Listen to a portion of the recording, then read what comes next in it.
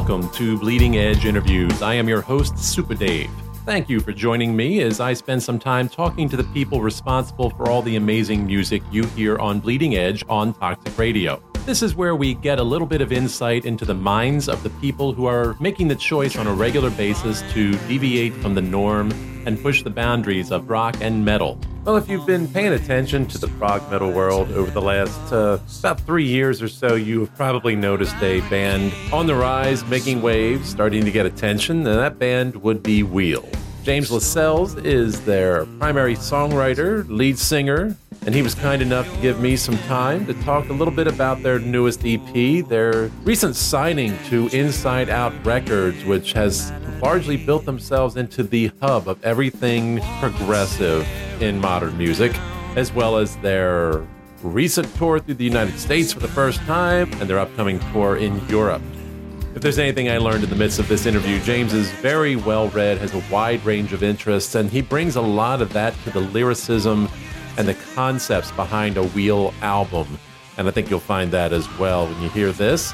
So sit back, relax, get comfortable, and enjoy this interview with James Lascelles of Wheel. Hi, good morning, James. Well, how are you doing today? Yeah, good, thank you. Just been doing some writing and some basic life stuff, and I guess getting ready for the end of the year and starting to plan the tour we're doing next year as well. What about yourself? Not doing too badly for a cold, wet, rainy Wednesday afternoon. It probably remind you a little bit of home, I suppose. It really does. I mean, at the moment, there's close to a blizzard outside, so I think rain is an understatement. But, it's Finland, so there's snow. Yeah, fair enough. I'll take the rain, I suppose, then. So anyway, well, it's so nice to meet you. I've been just getting to know Wheel over the last couple of years as they've popped up in progressive metal playlists and such, and gotten to know them. I've really been enjoying everything you've been doing, and I'm disappointed I had to miss you on the weekend you were here in the Philadelphia area where I'm near. Unfortunately, everybody scheduled their concerts for, I think, that exact same day in September. And there were about 5 or 6 bands I wanted to see and could only see one of them. So, no offense taken. It's been so like that lately. We've got the same thing. Just it's still the post-COVID hangover. Everyone's touring at the same time. We had this thing planned way in advance. So by the time we found out everyone else was out too, we said, well, we'll go. We'll see what happens. And it was good. I mean, lots of people came, so we can't complain. But you were not the only one who didn't come because there was another gig. Yeah, I can believe it. There's so many choices, so much at once. I gotta get a hotline to all the promoters so I can make sure, guys, you need to coordinate these things better. You're killing us. Or then again, I might go broke otherwise. So anyway, hey, you guys, you were saying you just completed your first U.S. tour, right? In with Apocalyptica and Leprous, right? First time in the U.S. Yeah, it was an amazing experience. I guess I thought I knew the country better than I did because so much of the media we get over here is from the US. But firstly, it's way, way bigger than I think we were led to believe. I think nothing really prepares you for that drive across Kansas going from east to west. It's huge and it's emptier in the sense of than I imagined it would be, but it's very beautiful as well. The nature's amazing. The people are very friendly as well.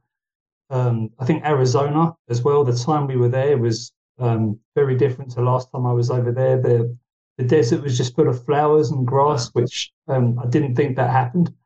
That was quite an eye-opening experience. And there was pretty much a typhoon when we were in Tucson. So it was pretty wild, but we definitely want to come back and do it all again. Excellent. Love to have you. I hope you're back in the Philadelphia area again too, so I can see you. But I've been known to travel a little bit when need be to see who I want to see. So I'm sure we come back to Philly. That was a great city as well. It was a good gig there. Yeah, I'm glad. I'm hoping the audiences had treated you well and been very receptive. To be honest, it exceeded my expectations wildly. We really didn't expect anything because we were the first band on a 3-band bill. We didn't know if people were going to be in the venues already. And excuse me, all of our interactions with Americans so far have been through social media. So we really didn't know what the turnout would be like. But the response was overwhelmingly positive. and the shows were awesome. Like I really like the venues, and I think the music culture over there is it's different to Europe, but it's great. Like we'd Yeah. love to come and do that more. Yeah, I think we're working harder to build and expand the progressive end of things, perhaps because I think so much of what we're getting in terms of music is coming from Europe. So, that we don't, that when I look at the number of progressive oriented type bands, whether it's straight, kind of rock or whether it's metal, it's mostly European, except for a few acts in the States. But it's so good to have that.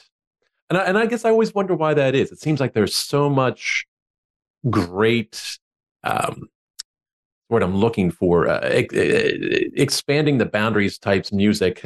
I know there's an actual word for it, but my dictionary is in my brain is failing me at the moment. Hey, But you're killing it. Don't worry.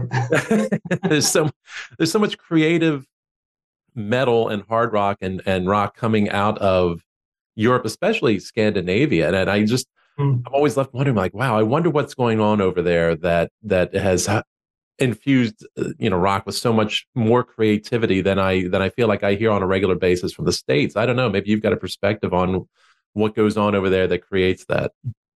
I think it's a really interesting point, and I don't think there's a simple answer. I think, first of all, I think it's one of the benefits of having kind of nationalized healthcare is like if you take a risk on something as ambitious as I want to make really artistic music, Right.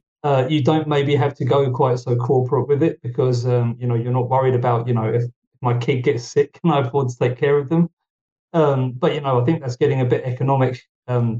Maybe the culture's part of it more Yeah. significantly. And at least in Finland, I moved here in 2010 to play with a guy who won Idols originally, just playing very middle of the road pop music, and I utterly hated it. Yeah. But my first impression of Finland was the training for musicians here is just insane. Like I think they have the best trained musicians per capita on the planet.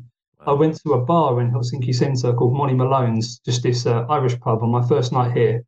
And the covers band is still one of the best covers bands I've seen anywhere on earth. Just the standard of playing was just sensational.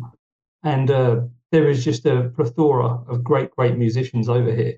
Yeah. So again, it's free education. So I don't have free education in my country. Like I had to pay to go to university. Yeah. Um, but I think that stuff really helps and just Yeah. encourages art. And I think, especially as you obviously closely observed what's happening with the scene now post COVID, like more and more of the income streams for artists are being gutted, and it's kind of hard to eke out a living, especially if you're going for something that isn't very algorithm centric regarding music direction. So, for example, someone said to me years ago, if you want to make money on these streaming platforms, the best thing you could do is make an album 1 hour long, where every song is 1 minute long because everything's based on place. So, by comparison, if we do a 7 track album that's 50 minutes, it might be artistically very satisfying for us, and I'm not willing to budge on that. Like we definitely want to Sure. explore these bigger compositions, but it's very hard to make that into any kind of income from streaming platforms. So we really rely on the live thing. I'm kind of wandering here with the topic, but I guess we're just surrounded by lots of people who are interested in the same kind of things. And I think education's part of it. Yeah. I think culture's part of it, especially being a Brit who's moved to Finland. We've got these two different kind of musical schools that we're clashing together to make new things. And I think that's true for a lot of these groups. Like I know in Leprous, they've had quite a few lineup changes, and we've got to know them quite well over the past year. And Einar is still, he's composing most of the music, but they've all got really interesting backgrounds. And I know that Simin, their bassist, for example, he's very much a jazz guy, and there's some of that being brought to the table. Nice. And lots of the bands over here tend to have that. We just like music and all kinds of art. It's not really limited to one thing. I think it's all interesting. Yeah. That's a fascinating connection that had never occurred to me before. The idea behind the nationalized, socialized medicine actually can promote artistic endeavors because people are no longer worried about their health care. I'm surprised that's never occurred to me before. That's a pretty cool angle on it. I hadn't thought of that. That's a good Well, idea. I don't want to presume too much because, of course, I haven't lived in America. I've visited and I've Yeah. spoken to a lot of people and I've asked a lot of questions because I'm really, really interested in how it differs to living in Europe. But I've just been thinking for myself that getting even to this point with Wheel, it's been a real uphill slog for Yeah. quite a lot of it. And just having the safety net of if we get ill, we can go to the hospital, and at Right. worst, we get like 150 euros bill. That's okay. We can manage that. So it takes a little bit of the sting out of the risk. Yeah. Well, the inside scoop here on me is my other life. I work in healthcare oriented stuff. So I can Okay, tell cool. you by comparison at this point in time, our insurance coverage system, our commercial insurance coverage system is, to put it in clinical terms, a shit show.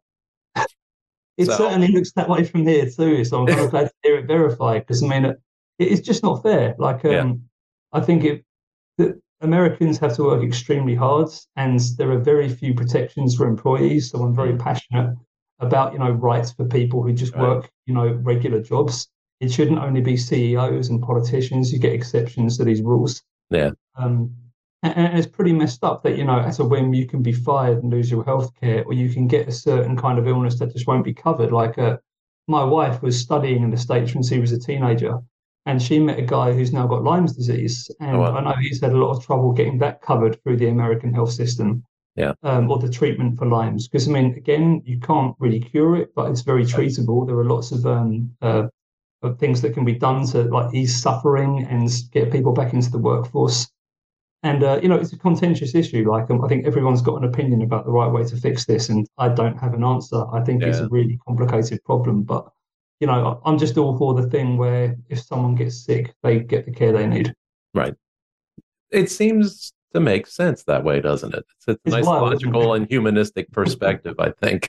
So that's funny. I didn't expect that turn on that. All right. And I have a feeling later on we'll circle back to these types of topics as well, because clearly this is something that is in the forefront of your mind based on your lyrics and your song and your themes. Um, so what have you been doing with your downtime? Like somewhere along the line, I'm not quite sure where you fit in the time to make an EP touring, and now you got a little bit of downtime. Then you start touring again across Europe in January. So how did you work that in? But it's been a struggle, to be honest. Yeah.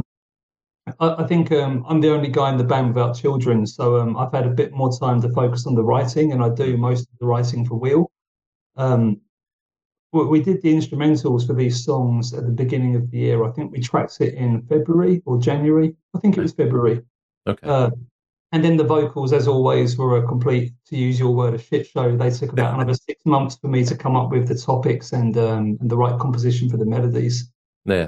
One of the real tricky things in our music I always find is, I mean, you can analyze it and put it apart, and you can work out what the meters are in each bar, but that's at least not what I'm thinking about when I'm composing the parts. It just feels good. I write it down, and then I Yeah. need to decode it to put new stuff on top of it to arrange it.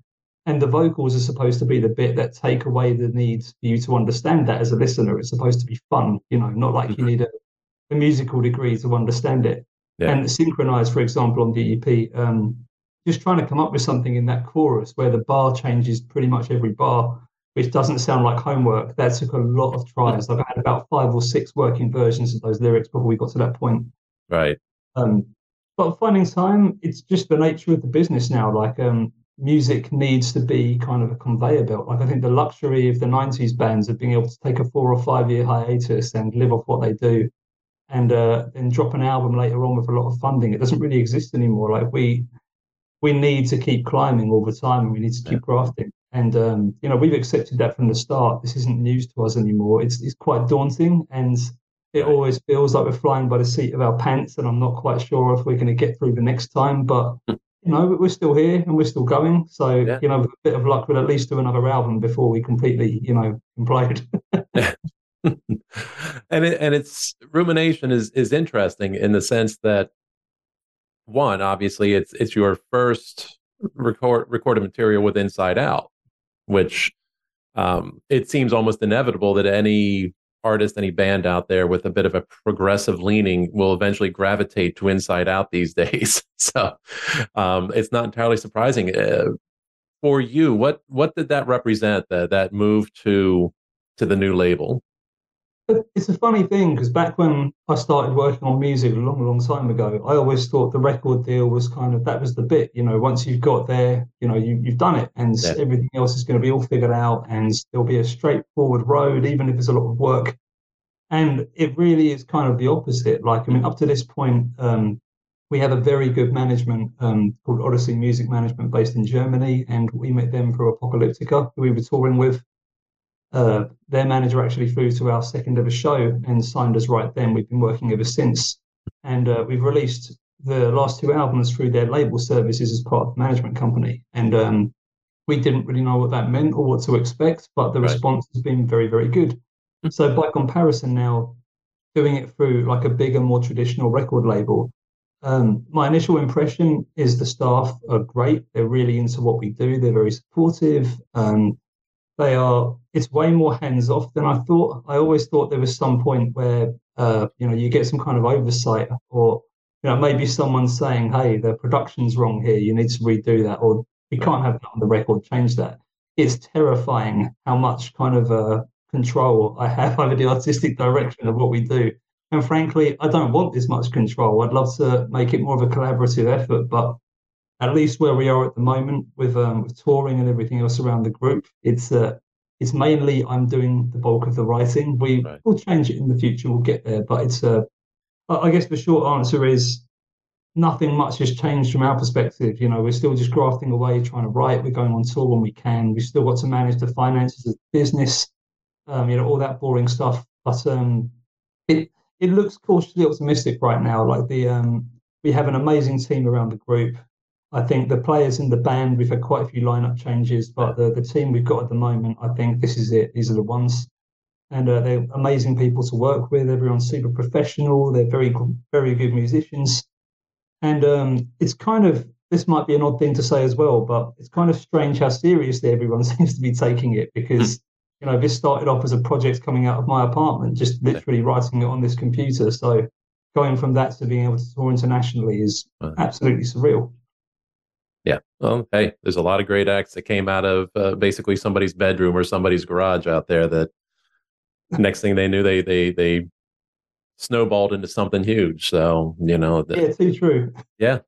And it's funny, that double-edged sword, because what you describe in terms of inside outs, first time I really asked anybody, I think, about what their label relationship was like, but what you describe is about what I would like to expect from a label that has focused on creative and unusual and progressive types of acts. Get out of their way, let the artists create. But I do hear that double-edged sword a bit, with, hey, this is great, I can be in control of everything, and at the same time, oh dear God, I'm in control of everything. It's I guess You liberating and completely get it. terrifying. Yeah. So it's interesting. What would you, in terms of your inspirations when writing the lyrics for the songs in Rumination, what would you cite as your inspirations for that album? There's a real mixed bag at the moment. Like a blood drinker. So my wife is a YouTuber and she makes true crime content currently in Finnish. She's starting an English channel too, which should be up and running next year in case anyone's interested. But we talk a lot about these cases she covers at home, and one of the many recurring themes is that the killers' names take on this almost deific notoriety. Right. The victims kind of fade into the background. Their names are forgotten. They're just a footnote in the legacy of the killer. Yeah. And it's not supposed to be judgmental because I don't think anyone is purposely choosing for things to be this way, apart from maybe some TV networks like these people who just made the Casey Anthony documentary, which is contentious as hell. But it's just this idea that we're so separated from the suffering of the victims, and especially when you look at the superficial charisma of people like Jeffrey Dahmer, Yeah. they really we kind of managed to displace what they actually did and the horror of their actions just by the maybe an interview where they crack a few jokes or something. Right. And it just says, I'm not sure what it says exactly, but it says something about, I guess, our ability to avoid suffering in the sense that we can separate this person who's cracking a joke from, dissolving somebody's body in a bathtub. Yeah. So there's something about self-preservation there. Um, but I also think we've got it all backwards, don't we? Like this focus on trying to remember the killer and giving them all this extra attention. Like there is an antidote to many of the ills in society. We Yeah. just, stop looking at it, stop reading it. If it's a product we don't want, we stop buying it. If it's Kanye West saying the Holocaust didn't happen or Hitler was great, we could just Right. not listen to him. Yeah. I think it really ties into that. So I just thought that was an interesting idea to play with. And Blood Drinker is just about, we are all the blood drinkers. We've got this thirst and this fascination with this violence and Yeah. the kind of social outliers who are capable of doing things like this. So I thought that was at least one song. Yeah. Interesting. And I felt like the theme or the current underlying most of the songs were similar in that sense, like almost coming to grips with someone who has behaved in either deceitful or outright harmful ways, to their fellow humans, and to an extent calling them out for a reckoning of sorts. I think that's a really fair point. I hadn't actually connected the dots there really before, but that's a very good point. You could interpret it that way. I mean, Impervious was a bit more direct. Like I was watching Boris Johnson over the summer, the UK Prime Minister Yeah. just clinging on to the coattails of power. Well, just scandal after scandal happens, and there was no accountability. And Yeah. I just started thinking, what has this guy got to do to lose his job? And in the UK, we've got this thing where the Conservatives have been in power for a very long time now, like over a decade. Wow. And there's this common thing people say where, at least it's not the other guy. And I just keep thinking, what have they got to do for people to stop saying that? What is the degree of, calamity that needs to happen for people to say, hey, maybe just changing who's in charge at least once every 10 years might be beneficial for a society with, a democracy. Yeah. So I was really frustrated about it and just kind of venting some of my anger about it. It eludes me how he survives. And even now, like after Liz Truss was kicked out about a month ago, he was on a plane immediately, coming back over, trying to get back in again. It's staggering to me that he even assumes that there's a potential to have a career again. But he has got this fanatical following, like a certain political candidate in the States whose name I won't mention. Not going to mention him here. But let's heed our own advice and avoid that one. Yeah. Then for Synchronize, that one was something I haven't really done before. I originally thought, because of the music in the track, that should be something very sad. And I was originally trying to write about somebody I studied with at university, took their own life earlier this year. And I didn't know the guy that well, but he was a really, really lovely person. And I don't think many people close to him really saw this coming, because he really kept all of his cards very close to his chest. I thought that's what the song should be about. And I tried to write it maybe 5 or 6 times, and it just felt like I was kind of bilking it. It didn't feel appropriate. It didn't feel like it fit, and it didn't feel sincere. So in the end, I did the complete opposite, and I wanted it to be about forgiveness, which is a subject I think many of us struggle with. Like, I don't believe in the religious sense of forgiveness, where it's this absolute thing that everybody deserves. I think there are people alive who don't deserve to be forgiven, and I think the only people who are arbiters of that are ourselves. But life is short, and where it's possible to forgive somebody else, I think it's a very healthy, reasonable thing to do. So just trying to work through some of those things in my own life and kind of let some of my own pain go, I guess, cathartically. That was what led to that song. Yeah. Okay.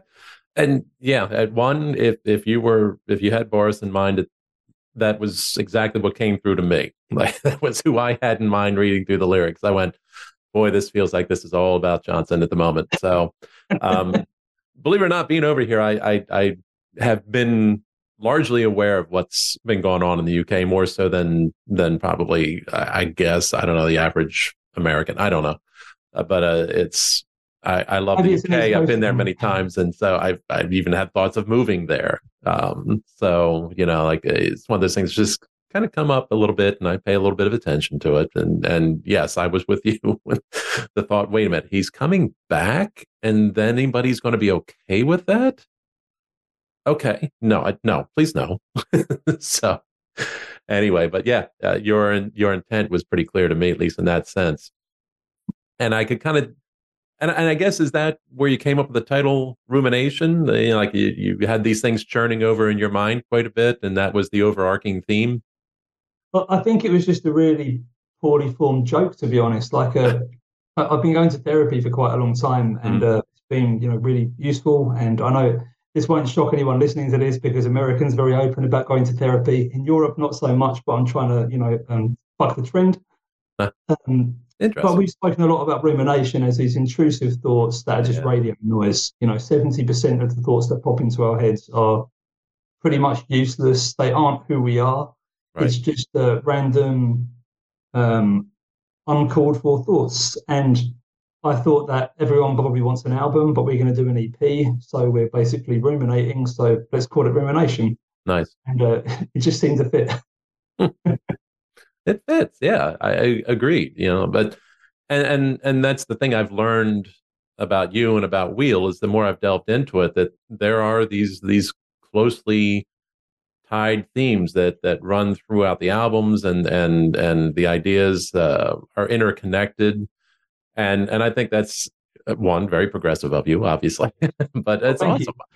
awesome. I always like that idea, the interlocking thematic lyrics that go through albums and things like that, as opposed to maybe just a kind of randomly collected bunch of songs.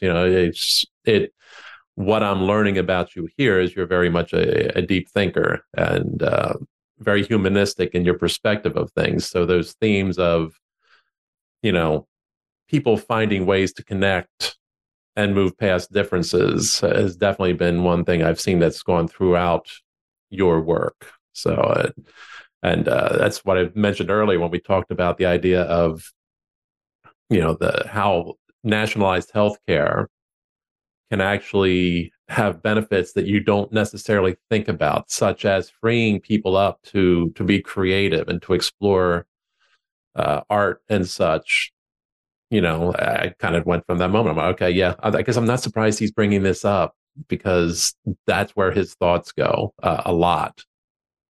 Well, you're really kind to say. I mean, I don't think I'm a particularly deep thinker. I just always think that I want every song we make to have something to say, and I want it to say it well. And kind of where that falls tends to change from album to album. Like with, I think Moving Backwards was really angry. Mm-hmm. I was just fucking pissed off about, the state of things and how unfair it all was. And Yeah. I think a lot of that was, just pure catharsis, just throwing out this vitriol. Like Vultures was about James Gunn losing his job as the director of one of the Guardians of the Galaxy films because Uh-huh. he'd written some tweets with some frankly tasteless jokes Yeah. in the before 2010. I don't remember the exact date. Right. Right. He's been reinstated now when he got his job back. But I was just thinking that, in the age of the internet where everything we do or say is there forever, this seems like a really unhealthy standard. Like, especially if you imagine, like, we both grew up at a time before this was a problem, but Yeah. imagine being 15 and having access to these tools now and then being called out for it 20 years later or Yeah. 30 years later. Like, I think there's a real danger to that being abused, and we need to give people a way back. Like, that there's a massive difference between making a tasteless joke and literally writing hate speech. And I Yeah. think that takes a degree of common sense to discern the difference. Um, so that was really venting that kind of frustration. And then Wheel was that's more about surveillance and Right. just how it's not part of the conversation anymore. Like it's so normal to us that nothing we do is private, and that what we do on the internet is absolutely accessible not only by governments but by corporations to Right. either make the search engines we use or the operating systems on our phones. And of course, governments can access all of this data, which people like Snowden shed light on, many Right. years ago now. And I almost feel like so much of what we go through, this theatre we have about who's going to be elected this season, it's almost like reality television, and it's this big festering distraction that stops us actually considering any of these issues, which maybe we should ask a few more questions about. Amazon's Alexa. I've forgotten the name of the device. Is it the Echo? Yeah. Um, how many of those have sold? And how many people are absolutely fine with having a listening device made by a private company in their home? And bearing in mind, my parents have one of these, my brother's got one of these. This is really normal. I'm not trying to single anybody out. I Sure. think all of us have gone, hey, this is great. That's way more convenient than writing down on my phone or whatever. I'll take it. Right.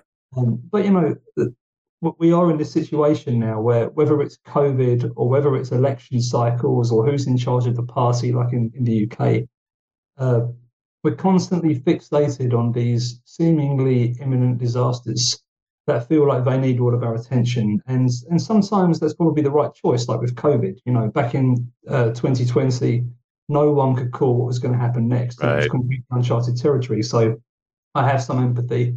Governments are made up of people, and I do believe many governments made a sincere effort to handle that as well as possible. But it still is a very effective smokescreen, isn't it, to Mm. stop us actually addressing any of these other problems? Yeah. Sorry, I'm rambling again, aren't I? That's interesting. Yeah. And that level of thinking about how the interconnectivity, whether it's technological or social, is really evident in your writing. And it's fascinating to read through and talk about because it's something that in so many ways affects all of us. You're not writing about hopping on a motorcycle and going down to the bar and drinking all night. It's like you're Wait for the getting next album, mate. it. Fair enough. And interesting to note, and actually I was kind of pleased to see in digging in some things as well. You and I share interest in an author who does not get nearly the attention he's deserved, and being Dan Simmons. Oh, he's And amazing. Completely yeah, agree. I had that same perspective as you, having read the Hyperion Cantos. I don't remember how, probably a couple of decades ago at this point in time. What a massively fascinating work that was. But all of his stuff, he's got so many other. He's a genre hopping writer who's done so many things that are fascinating, and it just always seems to be, like they've talked about trying to make a movie out of that series. I think Scorsese was involved with that at one point in time, or talking about it. That was years and years ago at this point, so clearly it died in development hell, I suppose. But then they made a TV show out of The Terror, which was such a good book and such a creative thing on his part. So it's fascinating to hear how that impacted you and translated into a song, at least one, if not more. Yeah, you're absolutely right. It blew me away, and I just read it at the right time. I think, like many musicians, I was sat at home 6 months into the COVID pandemic, just looking at what was happening to the industry and thinking, I've made all the wrong choices in my life, and what the hell am I going to do? How am I going to pay the bills? And I read that book, and the timing was really, really good. Just contemplating, coming to terms with our own mortality and facing death and this indifferent, seemingly hostile universe, um, and just how small that makes can make you feel, I Yeah. guess. And where I came out, like I'm guessing you did from what you're saying, was just to be optimistically nihilistic about it. Yeah, I mean, on the cosmic scale, none of this matters, and within a few generations of our death, no one will remember who we are, and that's fine. I'm really okay with that. In fact, Yeah. that's weirdly comforting, I think, in some ways, that it's okay to try and fail because ultimately it doesn't matter. Uh, and I think regarding the coming to terms with death thing as well, if this is it, but I think we do forget that none of this is a given. I forget it every day. I get stuck in my own problems and in my own life. And, like most people feel, I think just running from one obligation to the next and putting out fires as they come. Yeah. And you tend to miss the point where you stop and smell the flowers, don't you? Just because life gets in the way. And I think the book really nails expressing that in a very, very great story. I thought it was Yeah. an amazing ride. Like the first two books, the ending of book two was phenomenal, and that was trumped by the ending of book four, which was quite an achievement. Yeah. Yeah, I've got to go back and reread those, I think, at some point in time and Me revisit that too. because yeah, it's been a long time, but and my memories, so a lot of it have faded, but it is such a dense work. But you're right. I think in so many ways and it helps with a perspective adjustment, I would say, in terms of from time to time we just need to, reassess back and forth between the macro and the micro in our lives, recognizing that yeah, you know what? There is a very, very large and different universe out there, and we are specks of dust in all of it. And then recognize, well, okay, where do I have my own real circle of influence and my circle of control? What can I actually do? Hmm. Can't fix the macro, I can only adjust to it more so. And what can I do in the micro terms of addressing my own existence? So, yeah, and I also think we have this illusion of control regarding, as you say, the macro. Yeah, Whether it's who's in charge of countries or international warfare or suffering in a country none of us have visited. yeah, And of course, you can donate to charity. You could go there and become a missionary or a worker for a charity. There's all kinds of stuff that you could potentially do, but no single person can take on fixing the whole world's pain. It's not doable. It's not feasible, and it's not reasonable. So I think coming to terms with that and just the limits of the influence we can actually have, which I think is pretty much we can take care of the people close to us and try not to be a dick to everybody else, is kind of the really short version of that. yeah, Um, but again, that book absolutely killed it, I think, on that. yeah, absolutely did. So I don't know if you've dug into the rest of his stuff, but I absolutely recommend it if you haven't gotten to it as of yet. I have. I've just been trying to remember the names of the books. The Terror you mentioned, was that Yeah. the Americana one, which was kind of Stephen King-like? No, that's the one about the what is it, 1834 expedition to find the northeast or northwest passage over Canada. I have I not can't. read that. I'm going to I check that out. I'm going to put that on my list. Yeah. I can't shoot. I can't remember the names of the people involved, but it was the British expedition that disappeared, and he basically found a way to roll in every speculation and theory behind what happened to them. Because for decades, 100 years or more, nobody could find any evidence of what happened to them. They just were gone, and there were like little bits and pieces here and there that maybe people dug up, but the ships were gone. It's just like they just disappeared off the face of the earth. Interestingly, I think a couple of years after the book came out, they did finally find one of the shipwrecks. So timing Was was his theory interesting. right? What's that? Was the theory in the book correct? Um, no, he fictionalized a lot of it, to be perfectly honest, and rolled in a supernatural thing. I think some aspects of it were, Hmm. like a lot of it at that point. But I thought I don't know if they can ever confirm for sure. But things as simple as poorly soldered tin cans with their food in it that led to lead poisoning and what botulism, I guess, or whatever. I forget what disease that leads to. Oh, I've got to read it. I think he does one of my favorite things about him. I was just trying to check out on my reading list. I read Ilium and Olympus after we did Resident Human, and there's a lot in there about the Iliad, Yeah. and there's a lot in there about Proust. And what I really like about Dan Simmons is he doesn't assume that you know about either of those things, and he has a really nice way of kind of bringing you into the loop and making you feel like you're both on the same side of the Right. table talking about this body of the work, which I haven't read. Yeah. Um, so I don't think there's anything pretentious about it. I think he just enjoys that kind of art, and he wants to share his love for it through his fiction. Right. And I think that's the best kind of art, in my opinion, where you don't have to make anyone feel stupid. It's entertainment first, but it's done in a way where there's also this. I think educational might be the wrong word, but at least it increases your kind of understanding of the interconnectivity of culture. Yeah. Yeah, indeed. Yeah, he's pretty brilliant in that way. And I think the book you had in mind, the Stephen King-ish book, is, if I remember the title correctly, Summer of Night, which was a Yes, good and there one. are two sequels as well. That was Yeah, really, really good. Great book. yeah. And I think one of my favorites of his also is Carrying Comfort, which was the first one of his I read, and that was just a fantastic book. He actually wrote a character so well and so likable that midway through the book, when that character died, I nearly almost couldn't complete the book. I was like, wait, no, no, no, no, you can't kill so and so. Like, I'm like, okay, fine, I'll finish it.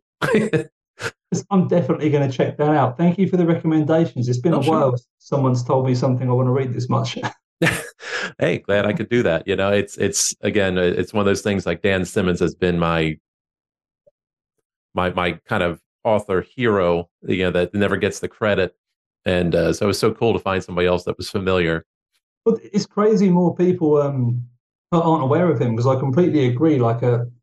Talking about cancel culture as again, to Yeah, bring it around full circle, he made a comment about Greta Thunberg, the environmental activist from Sweden, yeah, and I don't even remember what the comment was, but it was a snotty comment on Twitter, and I read the comment and I disagreed with him, and I right. just thought, so because I disagree with this, should I then throw out everything else this person has done in their life? Are they just a caricature of this 140 letter long comment?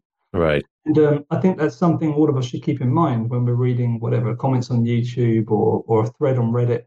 It's I think we have this toilet wall syndrome where if people get a thought into their head, they've just got to put it down. But I think quite often they're not monsters. They're just it's a throwaway thought. They just okay, Yeah, I think this in this split second, enter, and maybe they'll never think about it again. right.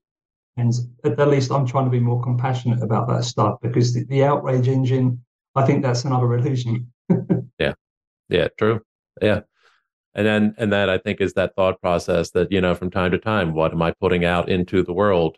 Mm. Even if it's this 140 character or less comment that may be critical or negative or something, does it need to be out there, and does it help anything? Yeah, I might feel good in the moment for spouting off, and at the same time, what's the long term? And what did I just put out into the world? Was it negative? Was it positive? Was it helpful? Was it unhelpful? And from time to time, it doesn't hurt to say, maybe I'm going to just delete that tweet, or maybe I'm not going to hit send.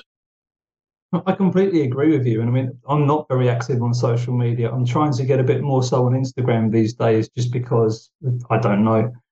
Someone a long time ago convinced me it matters to some degree. I'm still not 100% sure that I completely agree with that. Yeah, But I think it's social media is a double-edged sword. I think it's incredible that we have this direct line of communication as artists to people who like our art. Um, and it looks like there's no middleman, even though there is, and it's for social media company. yeah, At least, we can communicate for free directly with people who like our music, for example. But I think the other side of it is it's a bit of an illusion, isn't it? Like it doesn't really reflect the real world. right, I think numbers plays on Spotify don't always accurately portray, the size or success of a band. And I think community comments on Facebook thread, they're always coloured by the kinds of people who are on the social media platform. Like I didn't know social media is ageist. Like literally, you can pretty much generationally look around Facebook. right. It's age Oh group, yeah, then beneath that Instagram, then beneath that TikTok. right, So even there are these shades of color which kind of distort reality and make right, us think that this stuff is more true than it is.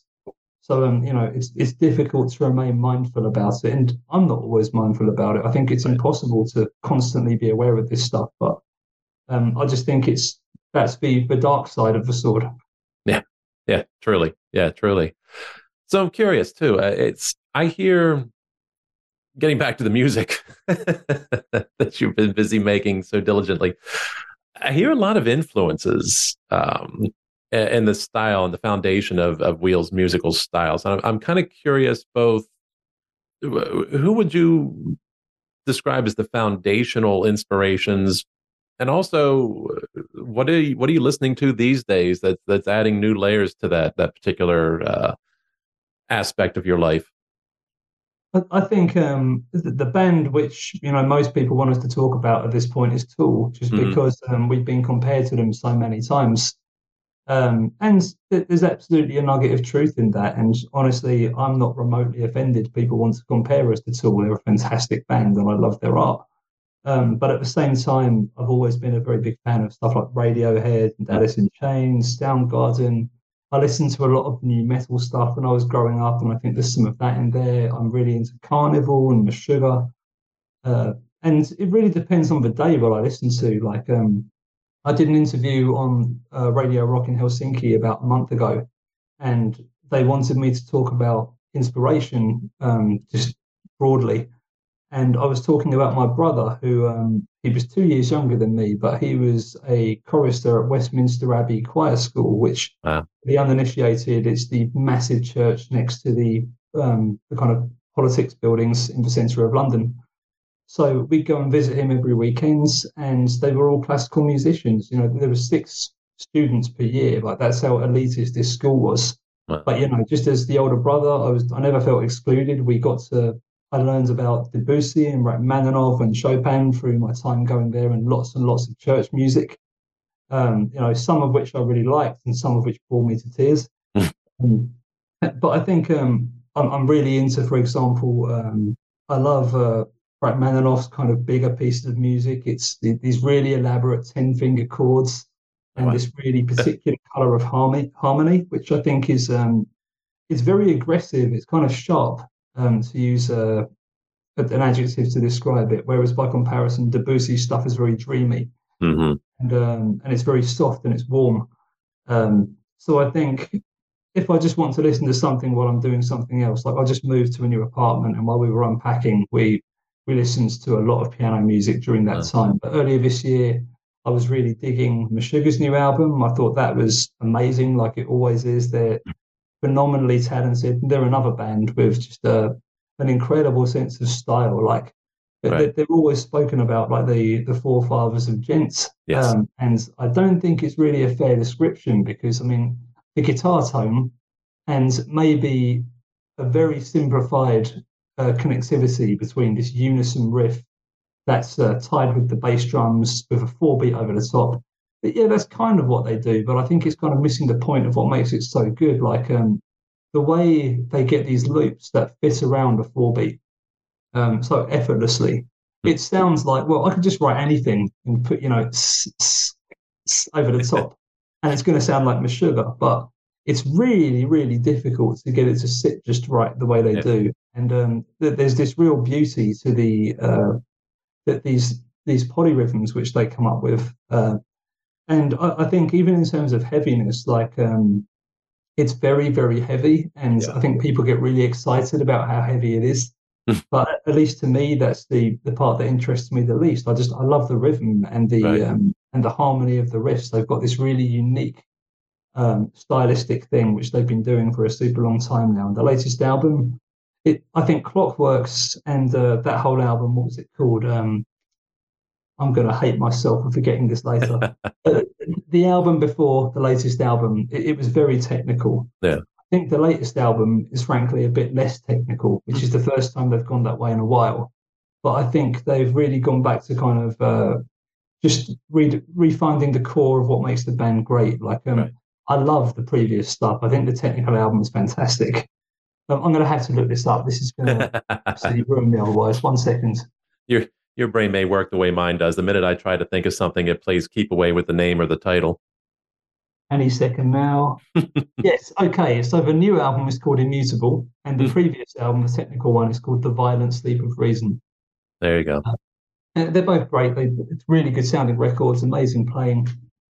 But that really speaks to me. I've listened to a Yeah. lot of that, and I think otherwise I've just dabbled in lots of stuff lately. Like I was checking out Hippo Tractor. I heard Say that name again. Hippo Tractor. They're Belgian, I Hippotracted. Okay. think, and they're young, and they do this fairly heavy, quite industrial sounding proggy metal stuff, and I've quite Interesting. enjoyed that. I dug into the Contortionist for the first time, and I've got to say I love what I heard. They're a great sounding band. I definitely want to see them live at some point. And outside of prog, I just like stuff where it feels like people playing. Right. I think I love finding the humanity in composition. So just lots of older music from the 60s and 70s too. Just keeps me going. Yeah, absolutely. Interesting.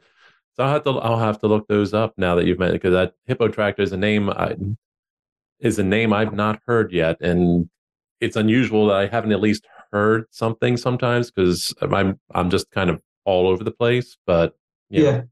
it's I'd like to think I've heard everything, and I haven't. That's I'll drop my ego. Oh, you and me both. Like I love the fact I can still be surprised. Like, I only heard Tom Waits for the first time in 2020. Oh wow! I'm deeply ashamed to admit that. Like that first album, our bassist is a really big fan, and he just put it on in the van when we were touring in Europe. Yeah. And I still remember exactly where we were. We just got off the ferry in Rotterdam in the morning, and we were driving to a gig in Holland, and we were all tired and pissed off. And he put it on, and Old 45 was the first track, and it just melted me. Like the performance on that record is sensational. Wow. So it's really great that you can still be surprised. Yeah, really. Yeah. It's it is, and that's one of the things I always love about that kind of progressive end of things is looking for the new, looking for something. I recognize to a large extent, probably it goes to say for almost any age group, but I certainly know with my age group, I can look around at times and I see people that are still kind of stuck on what they were listening to back in the day, and they're the old guy yelling at clouds or telling the kids to get off their lawn because music like why I used to listen to, it's not like that anymore. Guys, you're just not looking hard enough. Like I'm constantly on the prowl for something new. That's what I love. And whether it's new to me, Mm. like you discovered Tom Waits, or whether it's, new, whatever, do something different, do something nobody else did. I can only listen to the same things over and over again for so long before it just kind of sinks into white noise for me. See, I've got a theory about this. I think, first of all, the first kind of experience we have with that connection, music that really resonates with us, or films, or whatever, video games, books, I think it's not really about the work, which, don't get me wrong, like it's normally a really great book or it's a Yeah. really great film or a great album, but I think it's about that feeling. It's about recapturing some part of youth and naivety where we didn't know what we now know. Right. Because comparing everything new that comes out to everything we've known before, I mean, I think saying it's less special isn't fair, but Yeah. it's certainly less overwhelming, I think 90% of the time, because you have a frame of reference to what people are doing. Yeah. Like, if I think of the first time I heard Led Zeppelin, I'd never heard anything like that and absolutely blew my socks off. Right. Um, and by comparison, when Meshuggah's new album came out, I had a vague idea of what they were going to do, and it did surprise me multiple times. It subverted my expectations, but it's still a Meshuggah album. That they're Right. not going to put out a ukulele for one of the tracks. So I think it's just chasing this feeling, this nostalgia for something we've lost, and trying to recapture this youth and this carelessness. Yeah. So I think most old men yelling at clouds, I think that's really what they're screaming about. Yeah. Well, I'm still young, damn it. Yeah, me too. I don't care what the body says. I'm 23. I'm sticking with it. Hey, I'm backing you up. That's fine by me. Fair enough. So you got the tour coming up. That looks like that's going to take you a whole lot of places. What happens after that? What's on the agenda? What's on the plan for Wheel? Well, at the moment, I'm making tentative steps into writing the next album. Like, it's really early stages. I haven't finished a song yet. We've Yeah. got several folders full of ideas and riffs and beats and lyrical concepts. And I think we have way more than one album in there, but Yeah. it just we don't really get leftovers with the kind of music we make. Like Right. the level of investment it takes to finish something like Synchronize. Um, we commit to an idea. Like, I tend to write lots of bits, and the bands tend to go, hey, develop that one. We like that. Yeah. So that's, at least at the moment, how we're trying to do it collaboratively. At least they can choose, the ideas we push through to be full songs. But I think I have no idea how long it's going to take. Like, every time we make an album, it's a bit different. We've got the experience we had from making the last one, and Right. moving backwards to Resident Human, we've gone from making something quite processed and quite controlled and aggressive to something more open and human, Hmm. which was deliberate and fit the themes and the kind of mood of the album and the material. Right. And then we don't want to get stuck making only big songs, so we did this EP of really short, more direct songs because that was interesting to us. Yeah. And now I'm not really sure what we're going to do next. Like, I think it will be more extreme, like it always tends to go for us. I think there'll be parts that are way heavier than what we've done before, and there'll be parts that are way mellower than what we've done before. Yeah. And I think, at least to me, that's what makes great music, is just having a journey where it invites you along and it really takes you from that 1 to 10. Because especially in prog, I think people are more willing to commit to kind of trusting a band to get you to the payoff at the end.